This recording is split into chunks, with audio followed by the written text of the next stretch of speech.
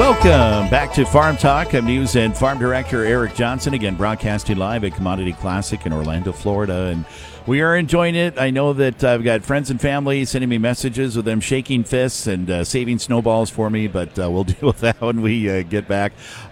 Blizzard warnings actually getting into effect for much of our listening area, so please be careful if you're out traveling around.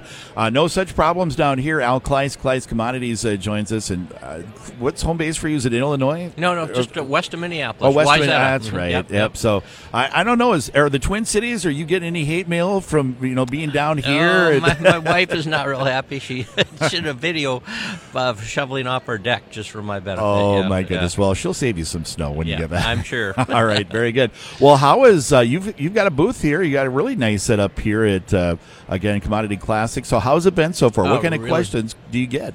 Really good. A lot of young farmers coming through, under 40. We got an educational program, Grain Trading Academy run. A lot of interest in that. A lot of people coming in asking about the market. Is it all over? How low can it go? Or the flip side from livestock guys, should we starting to buy?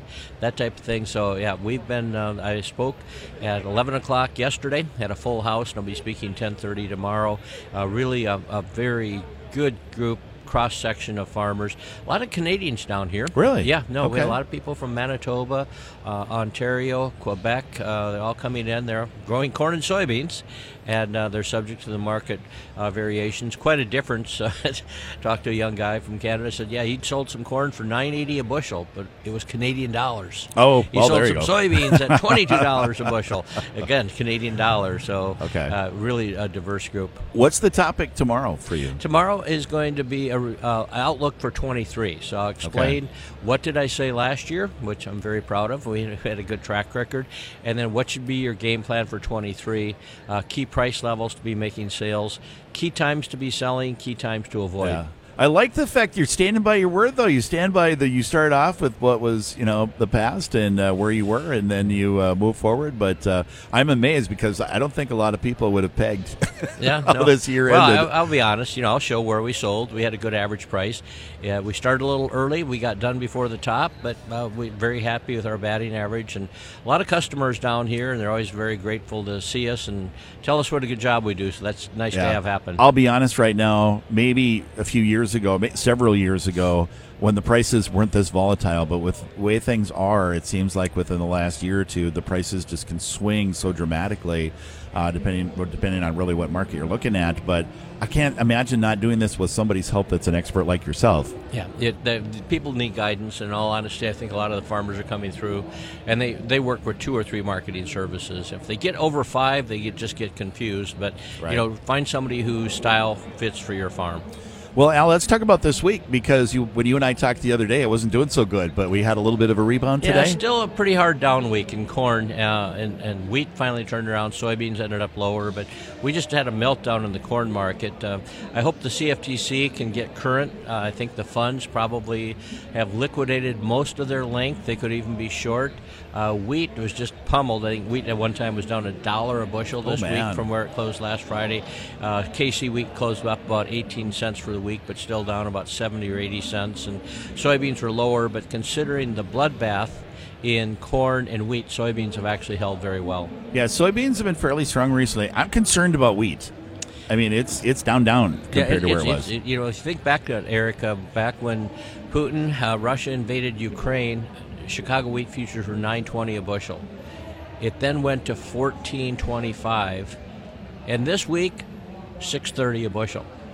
So we're like $3 a bushel less than we were last February, and we're about half price from where we were in March of last year. I had some friends tell me that once we got by that it was kind of the $7 mark was that kind of line in the sand, and then if it got past that, there was, I'm sure it's not going to drop to 0, but it could free fall a little bit. Well, now having it in the lower 6s is still a free fall. Could it go further? It could. I think it really feels like kind of what I call the margin call massacre to the bottom. And it feels like that might have come in yesterday with a pretty impressive reversal, closing higher on the day and right on the highs of the day. WASDE this week came out. Not a big surprise. It did increase corn ending stocks, again, cut exports, and so all of a sudden both the 22, 23, 23, 24 ending stocks start moving higher, and so you get up to some 2 billion bushel projections on carryout. Soybeans, they actually came in, increased exports, cut in, so the soybean number should have been friendly. Some of the private analysts this week are cutting the size of the Argentine crop down to 25 to 29 million metric tons, so that's one of the reasons why soybeans have hung in there so well. All right. Planting intentions, is that the next lifeline? Lifeline? You know what I mean? Like for best, wheat or yeah. to finally get some upward movement? Or? Yeah, well, we're going to have the acres. It's prospective acres. I want to remind listeners of that. Right. The numbers they came out with from USDA Ag Outlook Forum were very close to what we had internally as we looked at it. You combine all of the crop areas, corn, wheat, and soybeans, about 228 million acres, up substantially from last year, and it all depends so much in your backyard. North and South Dakota, how many plant acres are we going to have? And so that's going to be key to it. One thing as I look at it with this free fall in new crop spring wheat prices, I just wonder how many people will return their wheat seed and plant soybeans. It's tough to pencil out a profit when you've got Minneapolis December wheat futures trading at $8.50, even with a big yield. Yeah. The revenue's just not there. Yeah, and I think some people are still waiting to see how the weather pans out as well, true. and when we get things thawed, and how much moisture we're going to end up with in the ground this spring. We got about 2 minutes, so Al, can we get just a little tease on this page? Can we get a little 23? On your thoughts on 23? Well, right now we have about 30% of the new crop corn hedged ahead at over $6. I wish it was more, but it's pretty aggressive for this time of year. We have our bean hedges on just over $14 a bushel, which looks good. I got some Minneapolis wheat sold up ahead over about $10 a bushel, so those are all very good hedges. I think in long-term charts, I think we'll have selling opportunities, Eric, that are better than this in April and May. But if we have the La Nina turn into an El Nino, it generally is favorable crop conditions, and we could have some lower prices by next fall. Well, and you're not a meteorologist, but I can tell you from meteorologists, they're telling me La Nina is bye-bye. Yeah, it's dead. So hopefully we can move into that next stage. So Kleist Commodities, for anybody that's looking for marketing help, how do they get a hold of you guys? Best just give us a call, toll-free, 888-345-2855. All right, any final thoughts? I know you've been a busy guy. Every time I go by your booth, you got a lot of people asking questions, and you've definitely got some things to take a look at.